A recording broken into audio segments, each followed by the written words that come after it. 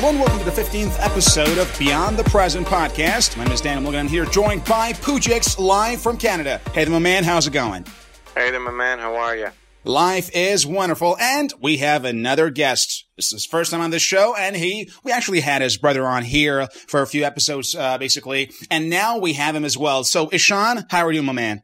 Hey guys, morning. It's bright morning in Toronto. That's right, very well. And Ishan, it's your first time here, so for those of our listeners who might not know you, why don't you go ahead and tell us about yourself, your background, education, that kind of stuff. I attended school at the University of Toronto. I actually majored in biotechnology. Always been passionate about genes and that kind of cool stuff that we see in the movies. Wow.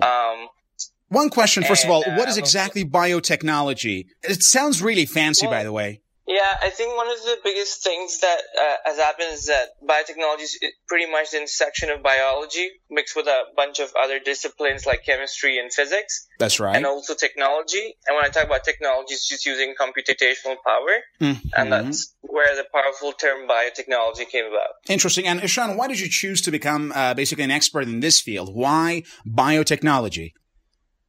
I think it was something really small, but when I was in grade 4 or 3, we had a science field trip, but we actually ended up extracting the DNA of a banana. Wow. And I was like, this is really cool. So extracting the DNA of a banana. I mean, that's just pretty cool. Think about it. You guys apparently love bananas so much.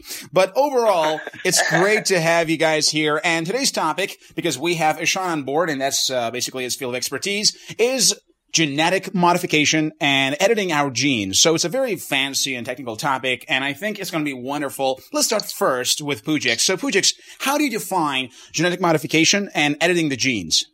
Right. I mean, based on my knowledge of the area, you basically have the ability, we already do, but then it's an ongoing project, of course, but then we have the ability to make modifications in the genes. For example, if there are negatives or downsides in the genes that are causing problems, we can fix them. It already happens in, as we know, GMO, genetically modified organisms, which we use in foods, in the seeds of the foods. So, for example, when they're growing, you don't need pesticides because they just have them inherently in their genes. So yeah, it's a very interesting area, and obviously it has both sides, positives and negatives. Fantastic. Which we're going to talk about. Interesting. And Ishan, what is genetic modification from your perspective? Well, from my perspective, it's just playing around with the genome, and the genome itself is essentially a really complicated code that's been built in every living organism. But the reason scientists and researchers have been trying to do it is, if we see an issue, what can we do about it by actually trying to fix that code? And that has actually given us the power to alternate it and, help fix the problems that show up a lot in the medical field or even in agriculture, for example. Interesting. Very nice. So one question from both of you first, Pujix. Is this thing just for, let's say, fruits and vegetables and crops, or we can apply this to every living organism, including human beings? Well, theoretically, you can, edit everything because, first of all, we have shared DNA with more than 70% of our DNA is shared with most organisms on this planet. So It's not much different when you go to the DNA molecule in that sense. But then, so yeah, eventually we can edit anything, theoretically. Interesting. Ishan, what do you think about genetic modification in things outside of crops and vegetables and stuff like that? So one of the things that I really wanted to shed light on was the misinformation that a lot of the movies, the sci-fi movies, have created about genetic modification. You'd see this evil scientist, creating a modified clone or something that will just take over the whole world. Wow. So I wanted to share that genetic modification is not about that. So, Ishan, let me ask you a question. Can we actually modify the genome of a live human being, or this has to happen in conception or before birth? What is your perspective? So the thing that happens with these kinds of complex genetic editing is that it requires a lot of approval from the appropriate authorities. which means that these run through something called clinical trials. Mm-hmm. And because we haven't had the technology that can actually modify the human genome effectively until like last year, a couple of years ago, with the technology called CRISPR, which I'll talk about in a little bit, we've actually had the first human clinical trials to treat diseases like sickle cell anemia and beta thalassemia this year. The things are slowly starting to take off. But again, the reason I was stressing that it has taken so long for something like that to happen is the potential danger that if something goes wrong, it could actually impact the volunteers or the clinical patients wrongly. So it's really important to have the right technology in place first before we can kick off these kind of things. Interesting. We're going to talk in detail about like the legal aspect of it and the moral aspect of it. But for now, one just quick question to you. Like if somebody right now comes to, let's say there's no issue with the permission and whatnot, and all the facilities are available, can somebody walk into this laboratory and like change his or her appearance? I don't know, change the hair color or the eye color or I don't know, some physical aspects. Hello? Is it possible, do you think, to do that? To actually walk in and just change your body and your appearance by, changing your genes? So something really cool that actually has come out recently is you could actually alter the genome of a baby that's yet to be born in conception. And what this could potentially allow for parents in the future is actually to alter babies or what we call designer babies. I'm not sure if you guys have. Designer baby. What is it exactly? Like you literally design the shape and the looks of your baby? Essentially, you could select for the genes that you're looking for in your baby. So if blue eyes is something that you really like in your baby, you could actually pick your baby to have blue eyes or that kind of nose and stuff like that. I know it sounds a little, will this actually be a thing? But designer babies is actually a concept that's been coming up. And as for changing yourself, you could actually, what's happening right now is we're trying to use this genetic editing to first target diseases. Because a lot of single gene mutations have caused a lot of diseases. But yeah, if you'd like, you could alter things like, hey, if I feel like I want to alter the trait of mine where I like to have, let's say, a different hair color or something, potentially, if you do it the right way with the genetic editing tool, you could actually modify things like these. Wow. Okay, I have a question for you. You know what? There's a very bad disease. It's called male pattern baldness. Can we solve them? Oh my goodness. Come on, Poochix. You look friggin' sexy when you're shaved. Come on, man. It's a new style, baby. Bald is a new sexy. But seriously, that's a good question. Do you think, Ishan, it's possible to let's say, get your hair back or something or other stuff? Let's say allergy. Like I know a lot of my friends who's from, different types of allergies and stuff. Can we fix those things live via this, genetic modification? Yes. So once again, it's about optimizing the technology that I was talking about that's really coming into light for the past few years. And once that happens, and once, these trials go well and people get more confidence in this technology, we do have the power to make a lot of alternations. Wow. That being said, there's consistent and constant research happening in the field, which is awesome because our scientists won't let us down without proper results. That's quite amazing, actually. That's right. There's a lot of, I think, progress to be made in this field, and I totally agree with this regard. Of course, it's still a very hot new field that requires a lot of development, but I'm pretty sure the possibilities are enormous here. So let's now talk about this issue from both a legal as well as a social and moral perspective. So, Poochix, what do you think about this issue? I mean, do you think this whole genetic modification, as well as things such as cloning, might actually be okay to be legalized, or it should just be kept basically illegal? Because now, as Sean mentioned, there are a lot of problems with respect to getting permissions and whatnot and court order. So what do you think about this issue from a legal perspective? Right. Of course, at this point, my point of view on it is that, yes, it's not really, it is tested, but it's like people are not really comfortable enough with it to give, mass stream, permission. So you gotta go very meticulous about it. This thing, if this happens, that happens, this guy approves it, that guy approves it. So it makes sense at this point. Of course, there's barriers there because of it, but I can understand the reserve of people. But eventually, I think, it should become a legal thing, in my opinion. I'm pretty sure there's going to be lots of counter arguments, especially from more religious avenues that are gonna have reserves about these things. They're not gonna feel comfortable no matter what because of their beliefs, which I understand. I want to respect everybody, but in my opinion, there's nothing extremely wrong about it until we find something potentially. I don't know that, but I highly doubt it. The amount of research done suggests that this thing will become a mainstream in the future. Fantastic. So we're going to come back to the moral argument in a moment about the whole religious thing. Let's move on now to Ishan. From a legal point of view, first of all, why are there so many bureaucracies and paperwork involved in this process, and why it's currently so difficult to get these permits? Well, one of the things that has happened in the past in research and medical-related research is because of the lack of permission, there was a lot of things that actually went wrong when the patient would just be administered a drug without the permission of the patient itself. And the next thing you know that these patients are not alive anymore, or there's a serious allergic reaction or a serious reaction that the body can't handle. Mm-hmm. And when I'm talking about in the past, I'm talking about like 50 years ago. That's right. There's also a really famous book about Henrietta Lacks, where she was a Black American woman who was subject to a bunch of medical tests without her permission. Wow. So things like these happen even as early, like it's 30, 40 years ago, which is not a long time ago, to be honest. Interesting. So what has happened now is with a bunch of strict regulations has actually made these scientific experiments a lot more transparent, and it also allows the scientific community and people outside to have a lot more trust in the results. So you're saying that the current legal obstacles are predominantly about that research stage where they're not quite sure about the outcomes. However, if this entire thing leaves that research state and becomes more commercialized, then probably there will be less and less and fewer legal obstacles ahead. Definitely, yeah, and that involves a lot of getting these kind of companies to be interested in the research. And the good thing is that gene editing is being picked up by a lot of pharmaceuticals. There's a lot more startups and therapeutic companies that are starting to show up. Mm-hmm. Very nice. But it's essential that these companies are regulated in the sense that they follow a strict sense of protocol and they're not doing anything against the law.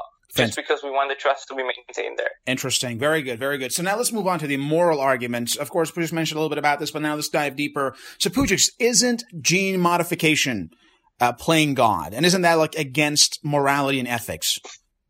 Well, I mean, my morality, no. I mean, even if you do play God, I mean, like we play God already. We basically, with technology, we have put a lot of parts of our life, of our evolution on leash. We kept a lot of our weaker people alive because of their diseases they had. We created societies that can keep us secure. So we are playing God, but we are just moving from playing with little g God, like small lowercase g God, to a uppercase g God, meaning like the omniscious kind of God. Oh, so my goodness. It's just so my point is our level of godness is improving, and as with everything else, that is true. My point is we have always tried to play God as we progress, which is all about the control. We wanted control over ourselves, over our society, over our environments, over our diseases, and I don't see what is wrong with that. But I can understand if you have specific beliefs that the genes and DNAs only has to be monitored by higher power, an omniscious power. I understand that argument, but in my perspective, there's nothing wrong with that. Fantastic. Let's move on to Ishan. So is there any moral argument against gene modification? So, well, I think Pujex made a great point about this whole moral argument, and there are actually not one, but many, many arguments against gene editing. And I said that one of the reasons for that is there's a lot of misinformation about it. People assume that whenever we talk about gene editing, we're just trying to do something horrible, create, different clones that are going to take over the world or something. Mm-hmm. So I want to highlight that that's actually not true. Science is not trying to do that. Mm-hmm. But I think one of the moral arguments against gene editing, as I said, as you mentioned, is about playing God. For me personally, it's about the fact that we need to make sure that the technology is foolproof.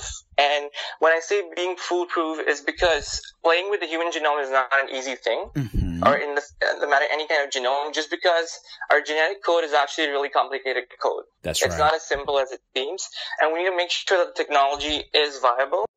And more importantly, that it doesn't cause any sort of damaging effects to the human or any sort of animals that we're trying to do the gene editing on. Wow, quite amazing in that regard. So let's now talk about the future of gene modification, because in the Beyond the Present podcast, we have that, a knack for futurism. So let's talk about how this whole gene modification will be applied to our future societies 10, 20, 30, 50 years from now.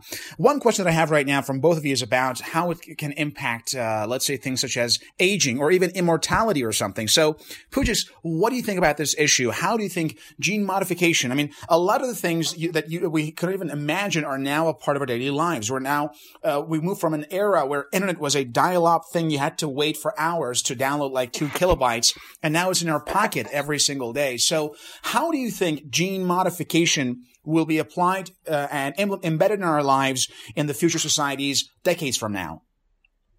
Yeah, my main interest personally is when we can actually, cure genetic diseases which are carried through our genes, which that's my personal interest. Of course, it goes to become commercialized, as Ishan mentioned, like designer babies, you want blue eyes, etc., or you want to, do fun stuff. But my interests are 2 areas. One are diseases, which of course it should be important. Probably it is important to everybody. Second part that is very interesting to me is, as you mentioned, the idea of aging and immortality. I leave the feasibility of it to Ishan because he's the expert on the area. But then, I'm super excited for that. I'm not saying more immortality per se, but I'm pretty sure it's going to be able to extend our life. If we can solve a lot of our diseases in our genomes, then we have the potential to live much, much longer. Interesting. So, Ishan, how do you think about the implication of basically gene modification about our lives in the future societies, and also what Pujas mentioned about this whole aging? Could there be anything done about it via this gene modification? So firstly, what I'd like to see in the future for sure is, I'm not sure if I mentioned that before, is that we're doing a lot of these gene editing on things like even mosquitoes.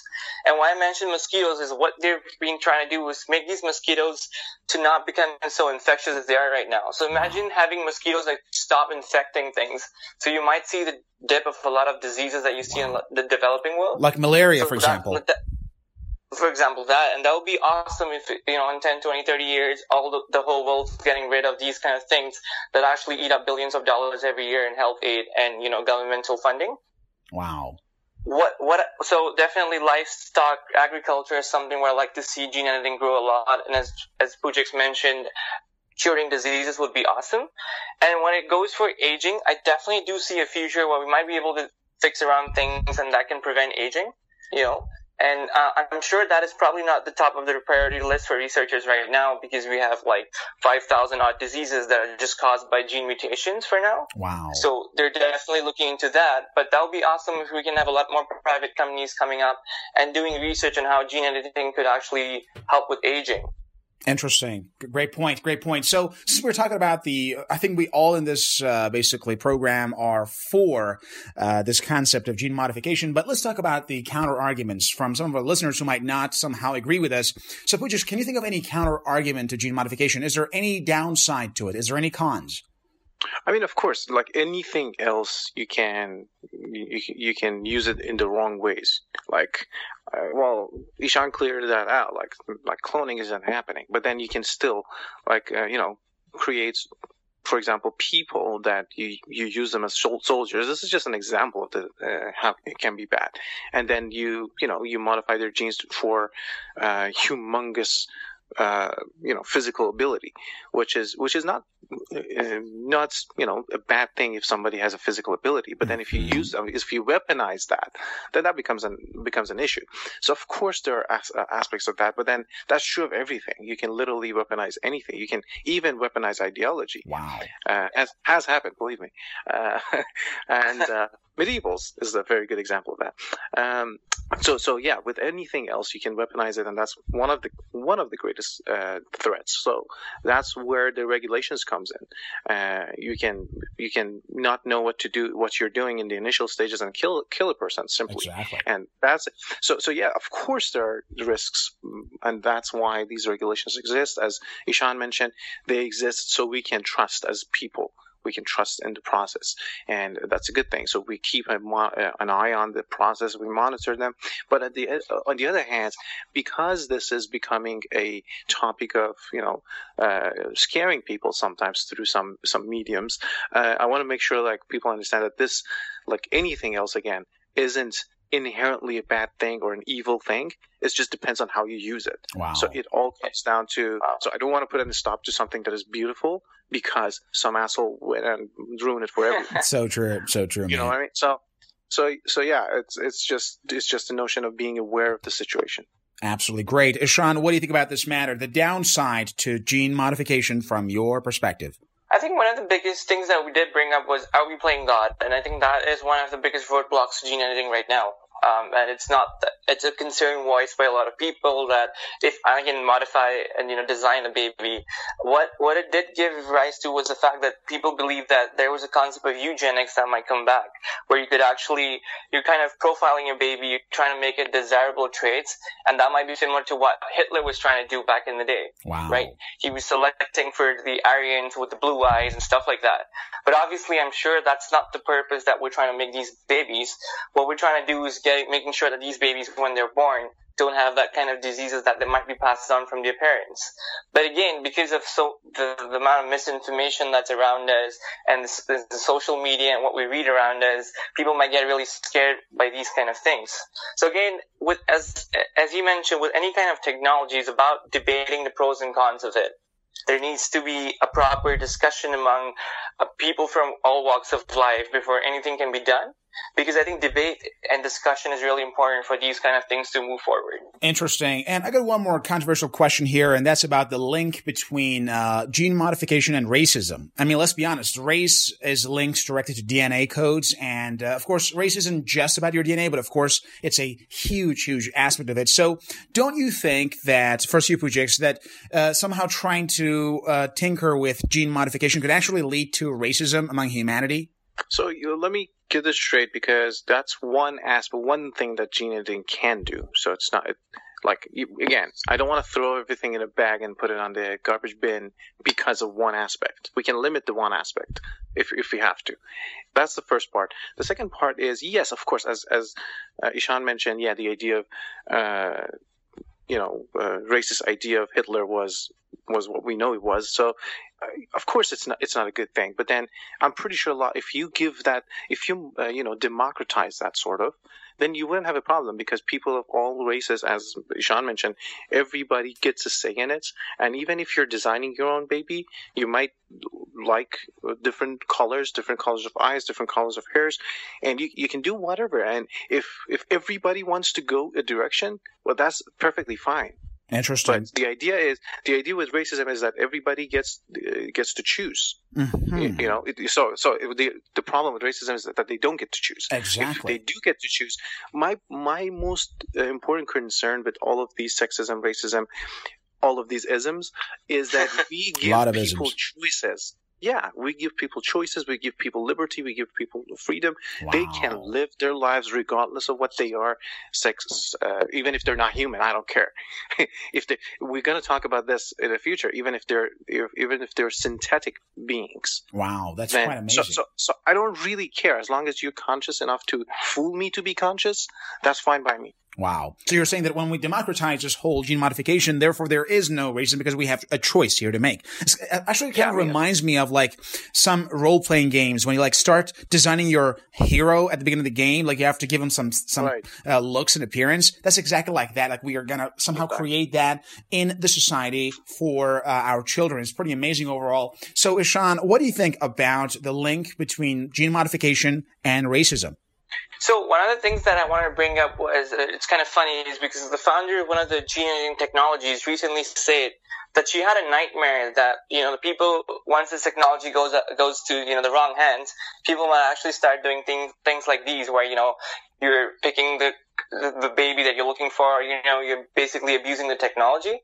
Which is kind of funny, because she was like, okay, maybe we should not get too far ahead of ourselves and start editing babies for now, because people might misuse this, and, that might kind of promote things like racism, like you mentioned. That's right. But as Pujix mentioned, I think it's all about how you're actually utilizing the technology. And as long as it's not falling in the wrong hands, as long as there's sensible discussion, I don't see it promoting racism. Because again, we need to see why the technology was first built in the first place. It is for the betterment of medical research, helping cure diseases, helping make our agriculture and livestock better. So we really have to take it with a pinch of salt when people say, oh, this is going to start promoting racism.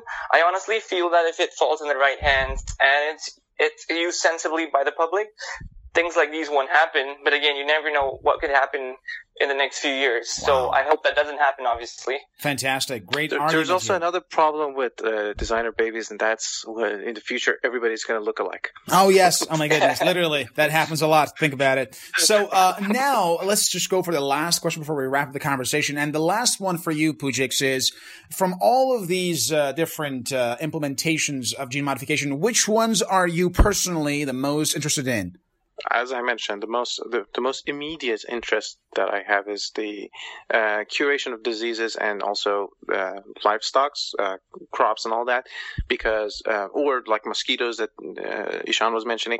These are like serious issues that we learn to live with them, but they're really serious. So we can actually we are investing ahead of time to save a lot of money later on, which we're putting, as Ishan mentioned, billions of dollars in each of these areas that we have problems in terms of diseases, so we can shift that into better use. So that's my most interesting area of this.